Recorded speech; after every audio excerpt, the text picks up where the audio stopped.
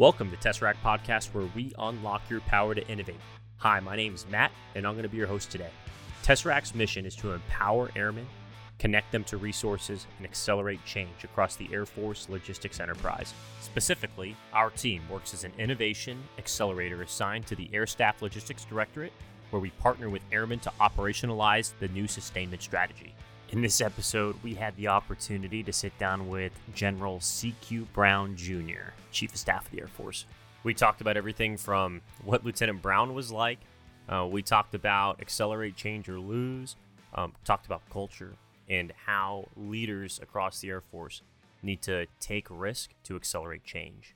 All right, here we go.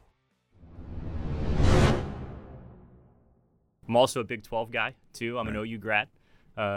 So I'm aware you went to Texas State. Well, I'm not sure it's going to be the Big 12 anymore.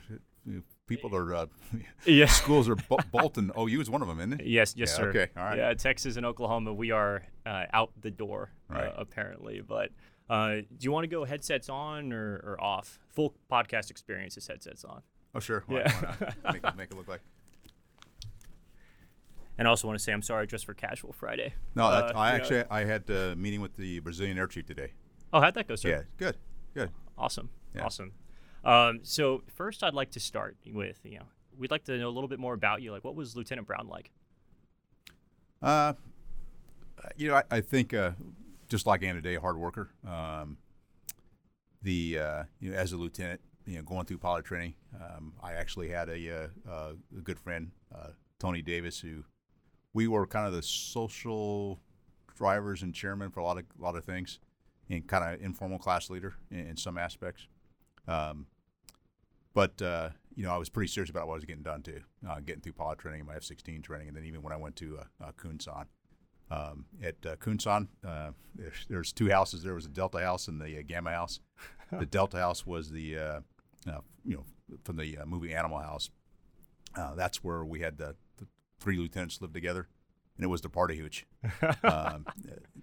And so we actually would host the parties there at our place. So, kind of an informal leader. As I said, when I was there as a lieutenant, I was the brains of the LPA, the Lieutenant Protection Association, and would lead that informally there when I was a lieutenant there at Kunsan. Yeah, good stuff. Before I went to college, my dad sat me down. He's like, Matt, we got to do something before you go. And he put Animal House in the DVD players. Yeah. So let's also start with like an interesting story, about you. Like, I heard you ejected over the Everglades. That's wild and struck by lightning. Tell us about that. Sure. It was on January 15th, 1991. I was an instructor in the F-16, and we were flying up from home. I was stationed at Homestead at the time, and we were going to fly up to Avon Park, about the middle of Florida, to drop in the mountain range. Weather wasn't good there, and we came back. We were up in a block 21,000 to 23,000 feet, and number 4 had lost his inertial navigation system. So I was talking to the supervisor of flying about bringing number 4 back, because the weather was not really bad at Homestead, and even the weather we were flying in was pretty kind of thin clouds, so it was kind of easy to see from a distance, or as we flew, we had to fly very close together. And as I'm talking to the supervisor of flying, I see a big flash. And for those that have flown, when the strobe light on your aircraft goes off at night in the weather, that's what it was like, a big flash. And the supervisor flying said, hey, Stud 81, did you hear me? Because Stud 81 was my flight call sign at the time. And I said, stand by, I got a problem. And so right away I had a firelight. And then my number 2, who was a brand new wingman who's going through his mission qualification training, says, you lost your centerline tank. So I had a centerline gas tank on. He told me that twice, and then he told me, okay, you got some fire back there. And I tested the fire overheat circuit, because the overheat light's supposed to come on first, then the fire light. So I had the fire light, then the overheat light. And then he says, a little bit of fire. And so I turned into him, started heading down. We were about 40 miles away from the field. Then he said, okay, there's a lot of fire back there now. And so the checklist says if fire persists, eject. And so I was going to be cleared to land. They told me I was cleared to land, but I was still, 30 miles or so away from the field. I told him I don't think I'm going to make it back, partly because I was going to fly over some houses and everything else, and I didn't think it was worth doing that. And so once he said a lot of fire back there, I said, okay, this is Stud 81. I'm at the Homestead 290 for 21. I'm punching out. And so I punched out and landed in the Everglades in the Sawgrass area. So it was like 6 inches of mud and muck. When I did the parachute landing fall, I fell to my left side, knocked my helmet off. So my whole left side was covered in swamp mud. And I was out there for about 15 minutes, and there's a Coast Guard helicopter flying patterns at Homestead that came in and dropped down. A horse collar picked me up and brought me back. Spent the night in the hospital, and the next night Desert Storm kicked off. Oh, wow. And so I had a bunch of buddies that I'd flown with at Kunsan that were part of the first wave into Desert Storm. And so that's the ejection story, and my call sign is Swamp Thing, based on that experience. That's awesome, sir. That's awesome. And throughout your career, that's it's a really cool story. But throughout your career, you have developed your strategic thought, like in your perspective, and accelerate, change, or lose. It didn't happen like overnight, right? It's a aggregation of like your entire career's perspective. 37 years of service, correct, sir? 36. 36. Yeah. At what point were you like, the status quo isn't enough, and at what point you realized like we have to accelerate change? Well, I'd say there's, as you kind of described, there's areas that throughout my career where I've challenged the status quo, and I've always been of the mindset of always asking a little bit of why. So why do we do this?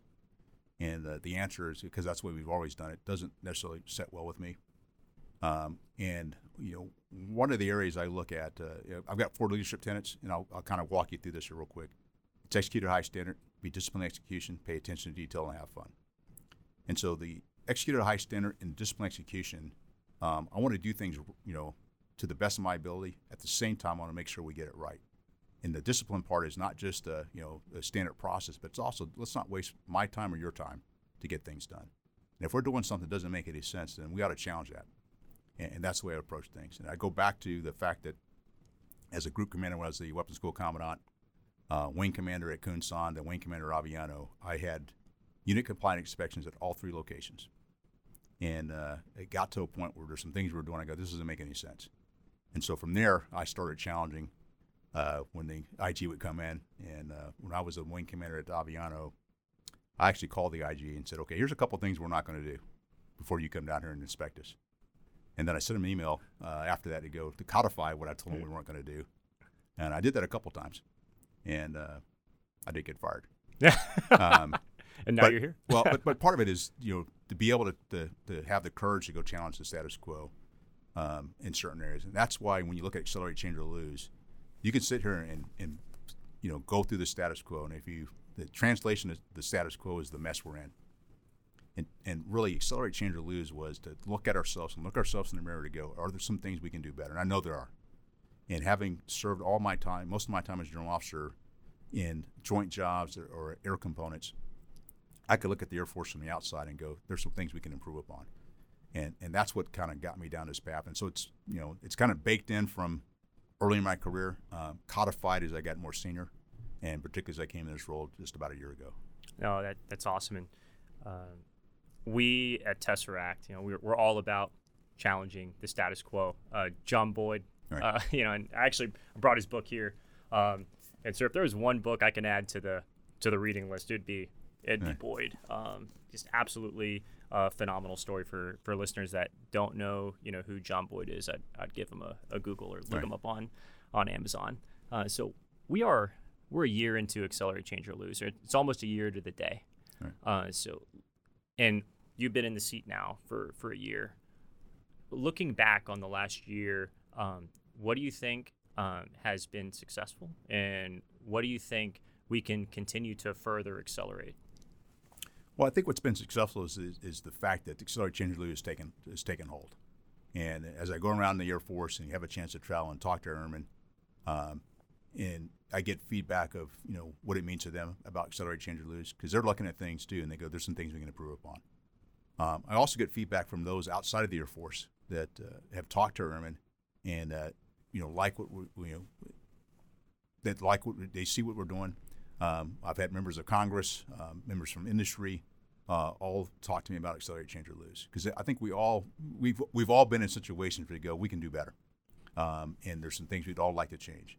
And when I really think about accelerate, change, or lose is the fact that we've already got change going on. I mean, the fact that, we thought we were out of COVID, we're back into it with masks in some areas and really making those adjustments. To me, it's a way to drive ourselves forward. So that's part of it. It's a cultural change, which means folks are looking for immediate change. If you're changing a culture and a way we do things, it's going to take time. And it takes buy-in at all levels. And there's always a few that are stuck in the mud that don't necessarily want to change. But I think we've made some good progress in certain areas. And the aspect of when I look at it and I talk about empowering airmen is the fact that it doesn't need to all come from me. It comes from all of our airmen. And they have the opportunity to drive change at each of their locations, because what I really want to do is provide intent, accelerate, change, or lose, and then as much authority as I can to allow our airmen to go do what they've been trained to do, and then challenge the status quo at the same time. Mm-hmm. When you talk about culture change at Tesseract, we fully embody that concept that culture drives strategy, and it drives our team strategy. And we have a culture playbook that we abide by. We have our leadership tenets. We have our leadership principles. And I actually have it right here. There's a picture of you in it, by the way, sir, okay. if you don't mind. we picked the best one. And here, I can slide it over to you. Thanks. And we have that is how we make our decisions, and that is just that common body of knowledge that we refer to, and we'll dig into decision-making cycles, here in a little bit. But this is the tool that we use to increase the speed of our OODA loops, make decisions, and ultimately accelerate change. Right. So that's how we are currently, quantifying that process and getting after that behavior and culture change. And then whenever it's time for us to move on in PCS, sharing those, right. Right. That perspective. And then also we have people in the field already making their own culture playbooks as well, to help facilitate the conversation.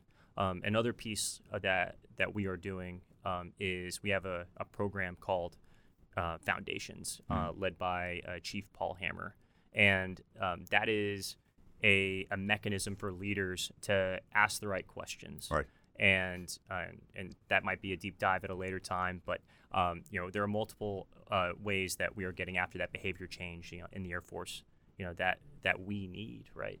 At every level of the chain of command. In Action Order B, you state, "I believe our bureaucracy requires a tune-up to enable us to make decisions at the speed needed in a dynamic global environment." Who is this written for? Originally written for the air staff, but it really applies at all levels. And there's always ways that we can go faster. And with bureaucracy, sometimes it's the fear of making a decision. And that's what I find sometimes when we staff some of the things we do, we're afraid to make a decision. I've talked about, there's certain things that come across my desk, and I ask the question, why am I even looking at this? And it's because if it goes south, they want my name on it to say that the chief said it was okay. Well, you can say it's okay at your level. That's one thing I like about No Rules. Great Netflix book, sir. And the culture of reinvention. Yeah. Leadership by or freedom and responsibility. Leadership by context is one of the topics it covers, but F&R, freedom and responsibility, where you're free to make any decision you want, but you have the responsibility for the decisions you make. And that, to me, is the way you empower our airmen to be able to drive and cut down the bureaucracy. And then you got to figure out who really owns the decision and who owns the accountability for the decision.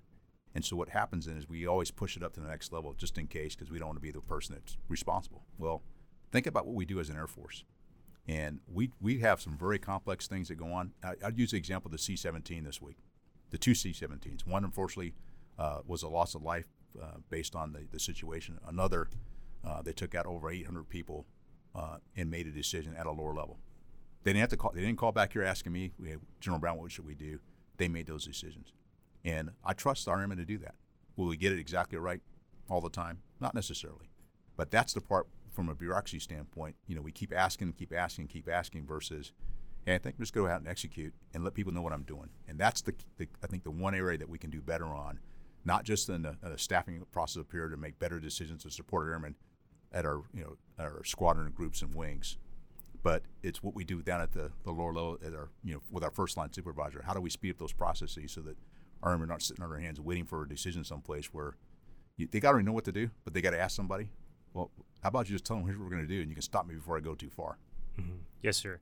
And I notice a lot of those concepts are within AFPD-1 and in the new doctoral publication. Embracing mission command. And you are telegraphing, your intent, and you are asking your leaders to follow through. Right. And that was my initial when I saw the T-17, packed to the brim. I was like, that is the epitome of mission type orders. That is the epitome of commander's right. intent. Mission command. Loved it. And speaking of that, I have just a sidebar question about your work with General Berger. Yeah. And I read your paper talking about readiness, and I also I've read MCPD-1, and I noticed a lot of similarities between our new doctrine, which is leaning more towards the maneuver warfare concepts, and the maneuver warfare concepts that were created through the Marine Corps' education system, if you will. Why the Marine Corps? Like, why? Well, I don't. Yeah, that's a good question. I think one of the areas is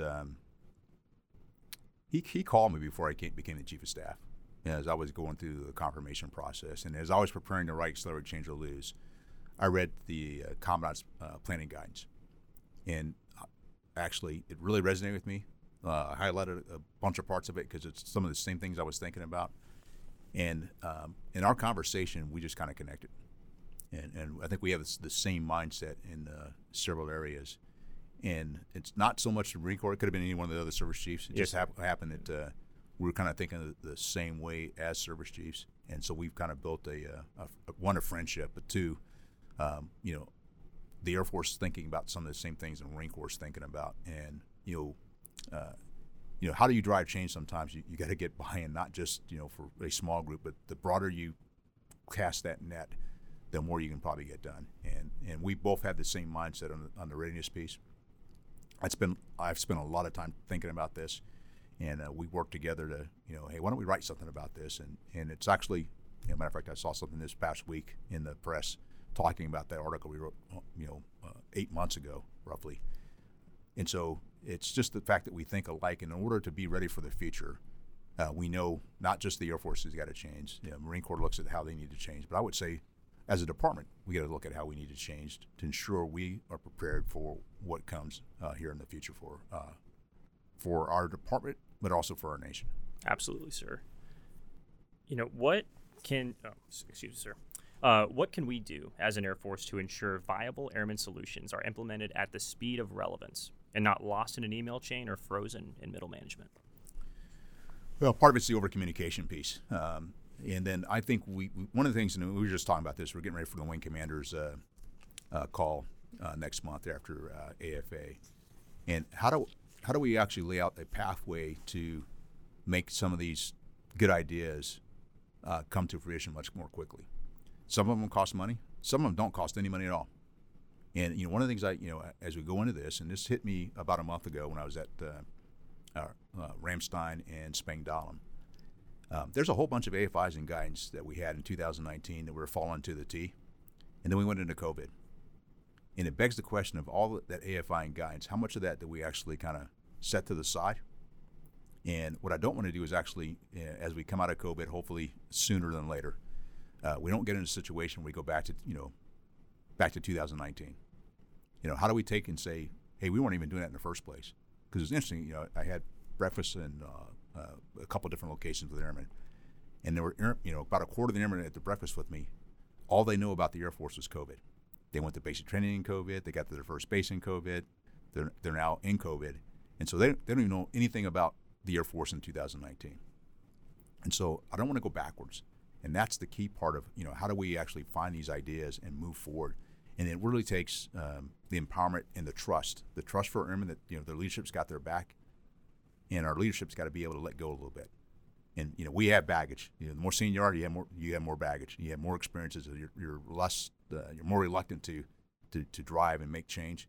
But you got to feel comfortable that some of our young airmen actually got some really good ideas because they're seeing it for the first time. They're going, why are we doing it this way?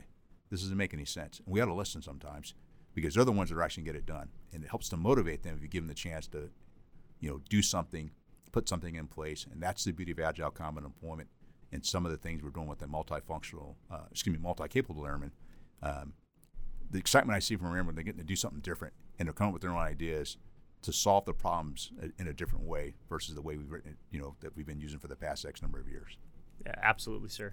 And looking at the Viper Hot Pit project that I saw you were taking a look at that over in Germany, but even things at the strategic level. Right. Major Kelsey Smith has been working with preventative maintenance at Delta Tech Ops and scaling that right. Over the last couple of years, and then we work with them. We have a contract with Georgia Tech Research Institute and Delta, and that. So looking at it from holistically, top to bottom, we have airmen that are, creating those tactical adaptions that are, increasing readiness, if you right. will, right? But then also attacking those big picture items. Any of those other tactical adaptions that you've seen out in the field that come to mind?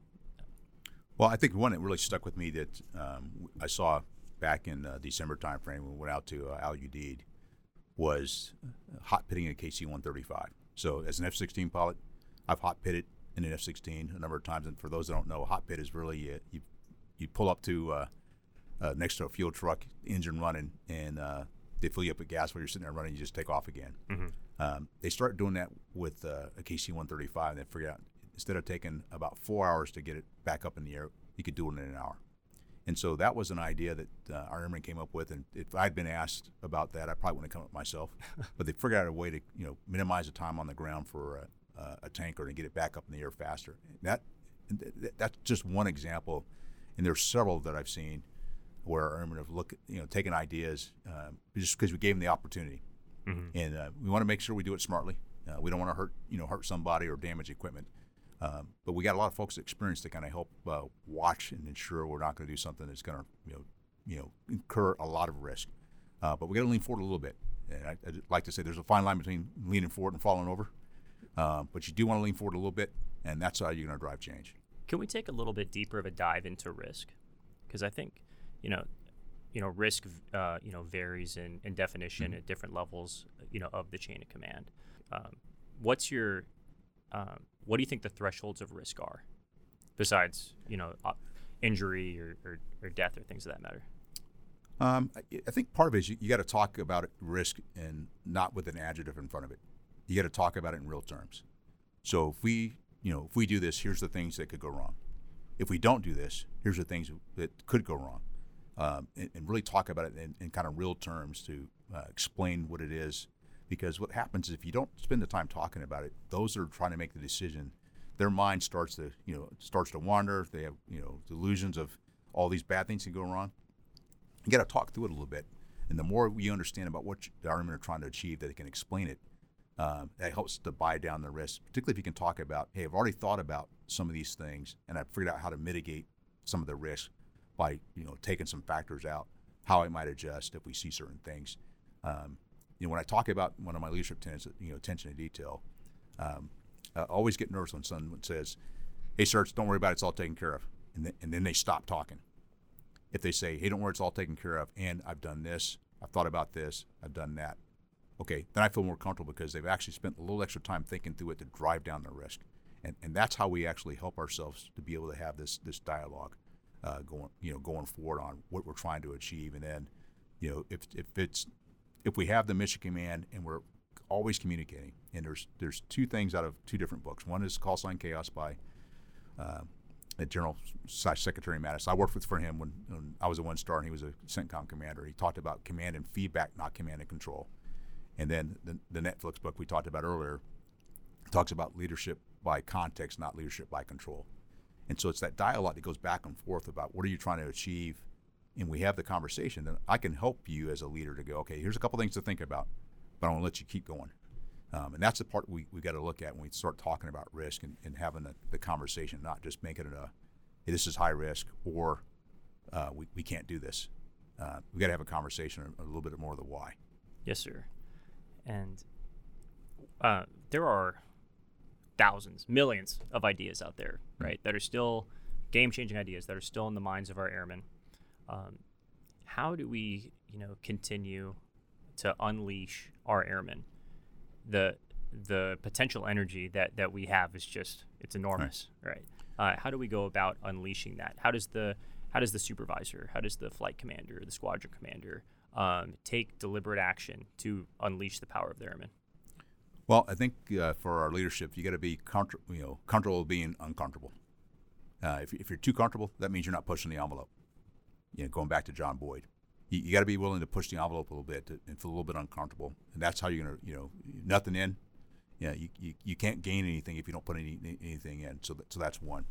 I think the other part for our airmen is they've got to be persistent as they go forward and be very consistent in their message as they're trying to get things done, and not stop at the first roadblock or first no. So I talk about the 5 stages of no, like the 5 stages of grief. Hell no, no. We'll think about it. Not a bad idea. We should be doing that already. You got to get through all 5 stages. And if it's something that you know is the right thing to do in your heart, and you've done all the legwork, you just keep going through all 5 stages. And you start building a consensus as you go forward, as you do this. At the same time, our leadership, you got to listen. Okay, and it's easy to say no, it's hard to say yes. And we got to really think through what the opportunities are by saying yes. Does it create a little extra risk? Does it put a little extra work on your plate? Maybe so. But in the long run, it's a dividend that actually will make us better as an Air Force. And that, to me, is the most important piece of this, is being able to have that dialogue back and forth. And that's the whole part about empowerment. In empowerment, you got to be able to let go. You got to be able to delegate and tolerate is the way I look at it. You delegate down and you tolerate, because it's not going to be exactly the way you would have done it, but they're going to learn, and guess what? They're going to do it, be able to do it, and now you don't have to be the one that's doing it and be the single point of failure. You actually have folks that are actually helping you move your unit, your organization, or whatever level much further forward. Yes, sir. You're familiar with Boyd's 40-second challenge, right? So we're going to do a 40-second lightning round over here with some lightning round questions. All right. So finish these sentences. In 10 to 15 years, I see our Air Force and our airmen. Hopefully in a better place. It's Sunday afternoon. I have blank on the grill. I have a brisket that's been on for at least 6 to 8 hours already that we'll be eating here in a few more hours. Delegate and tolerate, right? Right. Yeah. Texas Tech will be ranked blank at the end of the college football season. In the Big 12, I think it'll be somewhere at least in the top 10, because there's 2 teams leaving. Ideally, I'd like to see them in the top 25. Good stuff. You're working out. I'm listening to blank. I'm listening to a podcast, usually on leadership. Hidden Brain, Ryan Hawk, The Learning Leader, Revisionist History, Malcolm Gladwell. Tesseract Podcast. I have to put that on my playlist. Yeah. That's a pretty slick. Good one. Yeah. The most prevalent threat to accelerating change or lose is blank. Us. You have 2 weeks of leave. I'm going someplace that's close to a beach that has a golf course. Okay. What's your handicap, sir? I'm a bogey golfer, about 18. Yeah. If I had one superpower, it would be blank.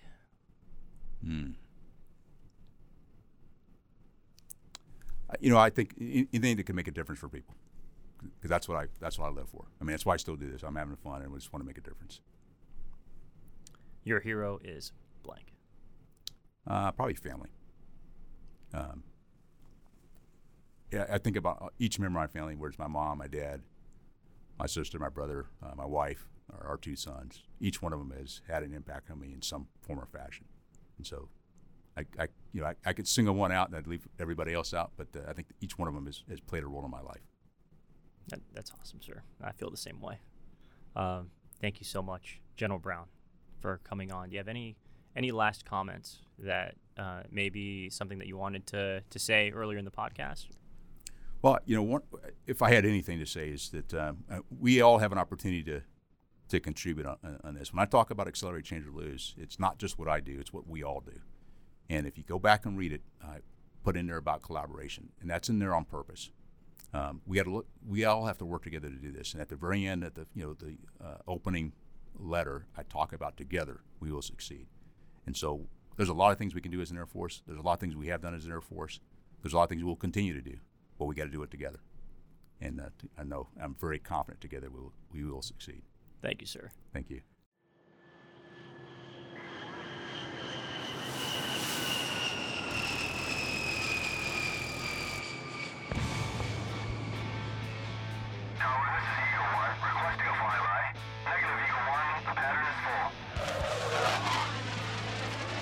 Thank you again for listening to Tesseract Podcast. Make sure you follow us on Twitter, Facebook, Instagram, and connect with us on LinkedIn.